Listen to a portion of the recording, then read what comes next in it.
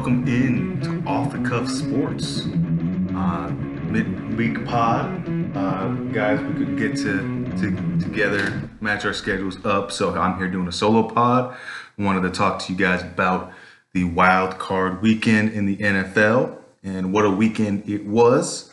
We'll just start going down the list of everything here. I actually recorded this episode on Monday, and then I decided I should wait until after the Monday game to record.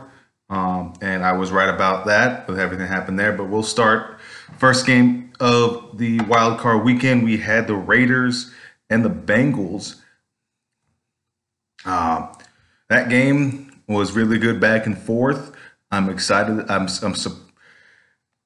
People are anointing the Bengals now. They might make a run. I'm not saying that they can't make a run. However, they went against a team that halfway through the season, they lost their head coach.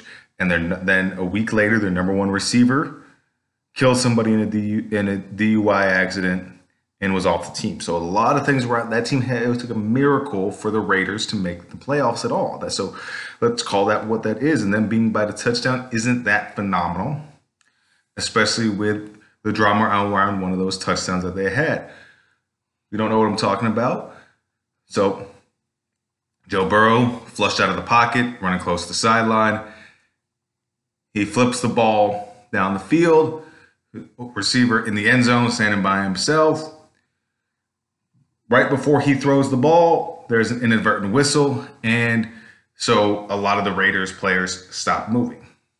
And so now there's controversy around whether or not that should have stood as a play. And by rule, it should not have. I'm going to put that out there very plain. By rule, it should not have been allowed to stand. They would have just replayed the down. No harm, no foul on anybody one way or the other. However, considering the time difference between when the whistle was blown and when the ball was thrown, there wasn't a lot of time difference there. So the Raiders defense cannot argue that because of the whistle is why they got the touchdown.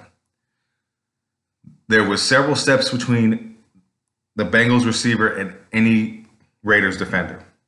So you can't blame it on that. There was nobody. And also, obviously, nobody was near Joe Burrow either when he was making that throw. Close enough, at least, that it would have made a difference. Obviously, he wouldn't have been able to get the pass off if somebody was close enough to hit him in that process. But so, however, with all that being said, I think the Bengals are going to lose this weekend. They've got the Titans. Titans are an up and down team, yes, but they have a lot more playoff experience. There's a lot more veteran leadership on that team. Joe Burrow is a great guy. I think he's going to take the Bengals to places they haven't been in a very long time, places that Andy Dalton, Carlton Palmer could not actually take them. So I'm proud of that, but at the same time, they just don't have enough there to do it this year. I think the Titans are going to win that game and host in the AFC Championship game. Moving on, the New England Patriots got absolutely shellacked by the Buffalo Bills. This is phenomenal. I'm very happy about this. And we'll get into the conversation. I'll have this conversation with the guys later this week, talking about what's to say about Patriots legacy with Tom and Belichick. But this at the end of the day, this is a change of the guard. Bills are taking over. They're on a hot streak. I like them going into Kansas City at this point. People are talking about how Kansas City took care of the Steelers. Steelers were a 7 seed versus a 2 seed. There is a huge disparity there. Steelers got in on a technicality. They shouldn't have got in. They're only in because there was a 7th team. There didn't deserve to be a 7th team this year on either side, but I'll talk about that later. But Bills, I think this is their shot. I'm not saying that they will, but this is going to be their best chance. They are on a hot streak. They just took down one of their arch rivals in a huge way. And now they're going against Kansas City Chiefs, who are still good. They are still the Chiefs. Everything is still right there for them. However, this is the most vulnerable we've seen this team in a very long time. This whole season, it's just we just couldn't figure them out. They are a very beatable team. The Bills beat this Kansas City Chiefs team beginning of the season. That is a huge thing to keep in mind. So this is definitely a shot. I'm not saying the Bills will go to the Super Bowl, but this is their shot. It's 100% their shot. They've got two teams that are going to most likely be in their way. The Kansas City Chiefs and then the Tennessee Titans are both inconsistent teams. I mean, nobody really separated themselves in the AFC. And this was a separation movement for the Bills. So I think they're going to 100% have a chance to run the table, make it to the Super Bowl. And we'll see what happens there depending on who comes out of the NFC. Speaking of the NFC, talking about the Eagles and the Bucks. This is once again why I think that 2 seed, 7 seed, should not be a game to be played. There's just too much of a disparity there. And it was shown on the field. I give props to Nick Sirianni of keeping that team in the game, trying to get them to make it look like a more respectable score. But at the end of the day, the Bucks were just better. The Tom Brady effect was full on there. Clearly, this team has gone from, every other day is an off day to no days off. This team is enjoying themselves, but at the same time, they're taking things very seriously. This team has a chance to run the table again. I 100% believe that. Move on to the 49ers and the Cowboys. This game had a lot of drama. I have a lot of things to say about this one. So actually, I'm going to skip that for now and go back to it. Steelers and Chiefs. Once again, 2 versus 7. Steelers should not have been there, like I said before. Basically got run off the field, and they put scores up late at the end to make it look slightly more respectable. Still losing by 21 points, 42-21. Chiefs are strong right now. But once again, you're playing against the Steelers with quarterback that should have retired last year, honestly. I know as much as I said that they deserve to give him one more year, I did believe that. But from a non-nostalgia, not a complete, analytic standpoint, they should have moved on from Ben Roethlisberger last year, found their next guy, whatever it may have been. But this team, so them beating them by 21 points is not saying that much. So I wouldn't put a lot of stock in that. However, I'm glad that they did, because if they didn't, that would be concerning. If this was a close game they had with the Steelers, I would have a lot of question marks with that. And then finally, the Rams-Cardinals game. This is part of the reason why I did not post the podcast that I originally recorded on Monday. One, because it obviously sucked. Had to get back into this. This was the first time I've done a solo pod in over a year now. So, or close to a year. I don't remember exactly. The days run together at this point. Quarantine, whatever. But the Rams absolutely ran through this Cardinals team. I was under to me, it seemed like these were very similar teams. Doesn't really matter which one advanced. As far as the Bucks preparing, either way, it doesn't matter. I was wrong about that. This is a really good Rams team that I think they may have figured things out at this point. I mean, your third that had to become your second best receiver stepped up in Odell Beckham Jr. And you finally got a decent running back with Sony Michel. And Matthew Stafford, quote unquote, got the monkey off his back when it came to winning a playoff game finally. That's huge. But I think it's going to be a great matchup between the Rams and the Bucks. Bucks, I think, will edge it out. And we'll move on to the final game, like I said. 49ers and Cowboys. First things first, Cowboys were not that good. Yes, they had a 12-5 record, but the 6 of those came against teams that were not that good. We're talking about the Redskins, not the Redskins, the Washington football team, the Eagles, and the Giants.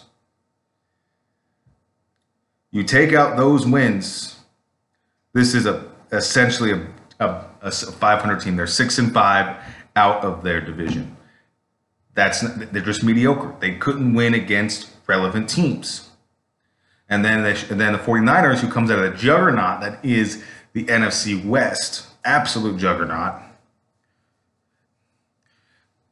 They show that they were clearly the better team. However, they could not finish in the red zone. That is my one concern about the 49ers. This game should not have been close. Yes, 6-point game. Technically, Dallas had the chance to win at the end, but they did not belong in this game. They did. 49ers kicked too many field goals. Yes, you get that far, you got to take the points, and I'm not arguing against them taking points and kicking field goals. It was the right decisions to kick field goals in those situations. My point being is that they're not able to finish drives with touchdowns. You've got to finish with touchdowns in the playoffs. This game could have been put away at the end of the first half, and they just couldn't do it, which brought us to the drama that was at the end. That neither one of these teams really wanted to win. It was a completely sloppy. We're talking about 4th and 2 inches 49ers have to get, and they steal this game. It's over. It's theirs. It's done. The Cowboys have no more timeouts left, and they have a false start, and so they have to punt the ball away. You had that game done, there would have been no drama. Go back a little bit earlier, we're looking at the Cowboys attempt to run a trick play on a punt. Great. They got it. Works out perfectly. Kellen Moore is a great offensive play caller. I'm taking nothing away from that. However, there was no discussion on what was to happen next. He said apparently they were going to keep their punt team out there and just run the next play and keep 49ers off kilter. Great. But you didn't tell anybody about that. Nobody knew that. And so everyone's looking around with their head cut off. There's lack of organization. That means if there's lack of organization, there's lack of leadership. And that's what you cannot have, especially in a playoff game. And then they get the ball back with 36 seconds to go.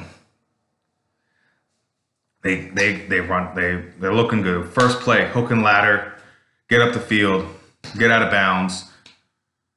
Next play, quick out, first down, get out of bounds. Wonderful. Great. And then you choose to run. You're on their 40. You got to their 40 with 14 seconds left. That's a great job considering how much time you had left with no timeouts, nothing to help you.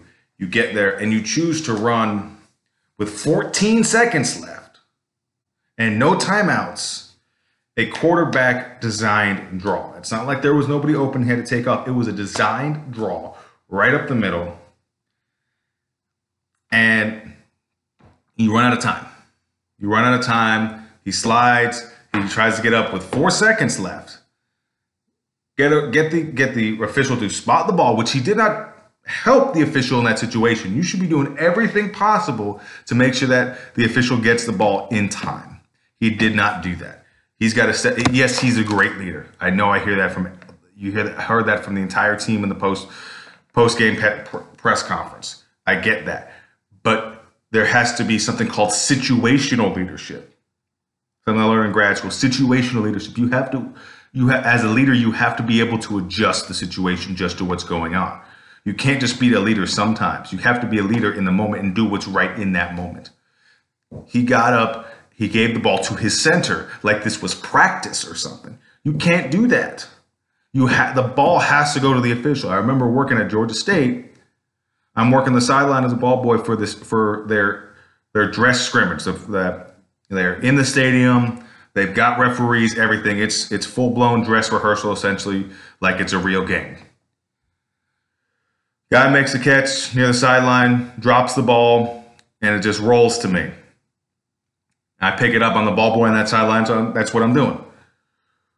Head coach Sean Elliott, who's a great head coach. I think he's going to take a program. If he gets in the right situation, he's really going to turn programs. He's done great things at Georgia State. Love to work for him again at some point, but he grabs the guy, keeps screaming at the guy, hand the ball to the official, hand the ball to the official, hand the ball to the official, until the guy comes over to me. He's still saying it to him to grab the ball and continue to say to him, he grabs the ball from me and hands it to the official. That you've got to understand that is valuable time. Think about what Larry Fitzgerald did. One of his receivers last year caught the ball, almost no time left. He snatches the ball from him and immediately gives it to the referee. He sprints it to the referee. You've got to be able to know what needs to be done in that situation. And that comes down to culture, what's in the building. This is going to sound ridiculous when I say this, but I believe that the Tom Brady Patriots, Tom Brady, who we know is slow, unathletic. I ran the same 40 time as him when I was in high school. He ran a 5.2 at the NFL Combine. I ran a 5.2 in high school as a slow, fat offensive lineman. I believe they could have ran this play and got the spike off in time because they would have known, everybody on the field would know their responsibility. Once he slides down, there is no sense of urgency outside the offensive line. The receivers are looking around. They're not sure where to line up. They're not sure what they're supposed to do. They're taking their time. Dak's handing the ball to the center, not to the referee. The referee's got to bust through the offensive line like he's a fullback or something. Snatch the ball, touch it, put it down, and then give him the chance to snap it. This should have been a 3-play script. The draw, the spike, and the next play should have all been a choreographed. They should know, everybody for those 3 straight plays should know exactly what their responsibility is. They should have it as one move, one call. I don't know. Call it Hollywood because it's a Hollywood ending situation. Call it 911 because we got to go quick in this emergency. You draw, you run the quarterback draw. Everyone knows what their routes are supposed to be, how far they need to go down the field, when he's going to slide. He's got to know when he needs to slide. How long? If he slides 2 seconds earlier, he's able to spike the ball in time with every other decision that he makes, every other bad decision that he makes after he slides. If he wanted to get just 2-3 extra yards, which at the end of the day would have made no difference as far as that final play. I understand that their goal was to be in a place where they're running an actual pass play and not just a Hail Mary throwing it to the end zone in that situation. But the difference of it at the 30 and at the 25-yard line, as far as that goes, is not that big of a difference. If it is, you need a better play calling. You need a better offensive scheme. So, and this is also, they blame the refs. Now, Dak walked it back, but it sounded a little BS-y to me. But at the end of the day, I will say this until the cows come home. You cannot let the refs decide the game for you. You cannot do that. By you hoping that a 50-something, out-of-shape male is able to keep up with your Pro Bowl quarterback as he runs down the field, that is putting the game into the refs' hands. You cannot let the refs decide the game in that situation. That's just the reality. And also at the same time, if you are putting your faith into somebody that you continually on the side, and we see this all the time from coaches, you're putting your faith into somebody that you continually question their decision making. You get on them when a call against you is against you, whether it's right or wrong. Because it's against you, it can't be an accurate foul. Or you see something on the other, see the other team commit a foul, and they don't call it. Then you're on the ref as well. So you pick and choose when to put your faith into these people. That's very toxic. If you put your faith into somebody that you can continually question their judgment, that is not a relationship that you want to be in. That's a little bit of life advice there. You don't want to be with that person. So all of these decisions lead to this fact. And you know what? At the end of the day, the other side kept you in the ballgame. If you had figured out how to score in the first half, because you should have been down 28-0 in the midway through the second quarter. It was only 13-0. If you had scored once or twice in the first half, you would have won this ball game. You cannot point to one thing at the end of a game is the reason why you won or lost. There are 100 million things that occur before that cause you to lose that game. You should, if you believe that you were the better team in that game, it should not have come down to that last play. That's the reality. With that, moving on, 49ers, if this team can find a way to put the ball into the end zone, I think Green Bay has a lot of things to be concerned about. This team knows what they're doing. They have one of the best tight ends in the entire league.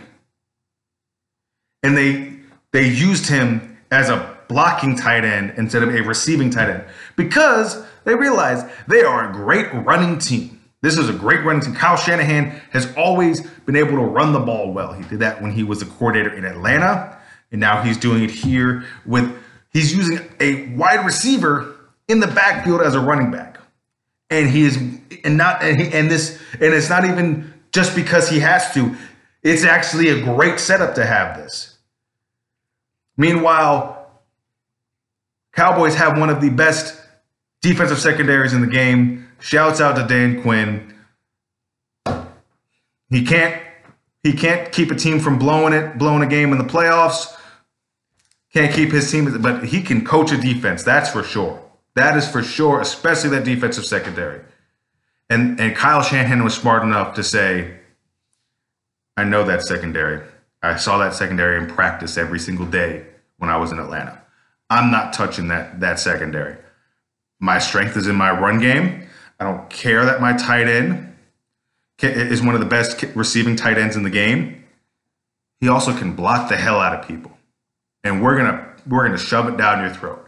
And that understanding, being able to adapt. I don't issue a lot with play callers today is that this is what we do. This is how we are. I'm a passing coach. I'm a running coach. Whatever. I can't beat that secondary. I can beat that front seven. So I'm going to go beat that front seven. That's what strategizing should be. That's exactly what it should be. I'm going to say this again. If they can score touchdowns, 49ers are beating the Packers. I'm going to say that right now. If they can score touchdowns instead of kicking field goals in this game, Aaron Rodgers, you're going home. And if they are smart in that building, they need to part ways. Aaron Rodgers and Green Bay Packers is not a healthy thing anymore. They need to move on from that. Everyone involved in that needs to accept it, move on, find the next quarterback. And Aaron, you need to go find another team to play for. Denver Broncos, whatever. So that's my take on the playoffs. So if I were to pick who was going to win this weekend right now, I'm calling Bucks and 49ers in the NFC Championship, and I'm calling Titans and Bills in the AFC Championship. Should be good games this week. Every team there definitely belongs. Let me go back to this as well. We talked about that 7th seed. There's been a complaint that it was, that this has been an issue. It's there for money, and yes, you're right. It's 100% there for money, and they're trying to use the proof of the score differential in these games as a reason why it's just there for money, and these teams didn't belong. However, they did not belong. But you take out the Cowboys 49ers game and the Bengals Raiders game. Every game was a blowout. Those were the only 2 one-score games that we had. Everything else wasn't close. We're talking about every aspect. All but 2 games were close games. So it's not because the 7th seed is playing the 2 seed that's saturated like it's diluted like that. At the end of the day, these teams were just that much better. And I'm really excited to see these teams play each other because they should all be good matchups. I am excited to see this. Obviously, Bills and Chiefs, they've been going at it for the past couple of years. We know that these teams are going to be good against each other. Upstart Bengals against a Titans team that has been there, but they've never been able to take it to the next step. Bucks taking on the Rams. Both teams are hot right now. They both ran through their last opponents. I give the edge to the Bucks in that game because as far as game planning, there wasn't much difference as far as you had a game. The Rams were essentially a better version of the Cardinals, but as far as what you needed to stop, pretty much the same thing. And on top of that, you don't have to worry about the running quarterback that is Kyler Murray. Matthew Stafford, we know you're not going to have to worry about that. So I give the edge to the Bucks there. And like I said before, Niners are looking really good right now. If they can score touchdowns instead of kicking field goals, they will beat the Packers. I am calling it right now. Call me crazy, call me stupid, whatever. That's what I'm sticking to. A little offseason notes as well. Giants are looking for a head coach, and they supposedly they're considering to interview Dan Quinn. I hope that's not the case. I don't trust him as a head coach anymore. I think he's better as a coordinator. I think he did a great job. He brought the Falcons to places they hadn't been in a while, but also it tapered off, and his voice started to dwindle in that locker room. I do like the Giants' decision to actually pick their GM and then have him part of the process of picking the head coach. I think that is the smart move right there. Work from the top down instead of trying to pick in place. I truly hope that the Raiders consider their interim coach. He did very well for them. To get them to playoffs, like I said, is an absolute miracle. They definitely need to have a conversation with him. Dolphins were stupid for firing Brian Flores. He is a phenomenal coach. There's a lot of issues in Miami that they were trying to figure out. If the Giants are smart, I hope they consider Brian Flores in there. Who else is? Broncos are looking for another head coach. I'm not sure. I haven't heard much about their search right now. But, yep, that is the kind of the update on the offseason for the NFL. We'll get into NBA a little bit more this weekend with the guys. MK. And yeah, that's it. I hope you enjoyed this solo pod, and we'll see you in a couple days. This has been Solo Off the Cuff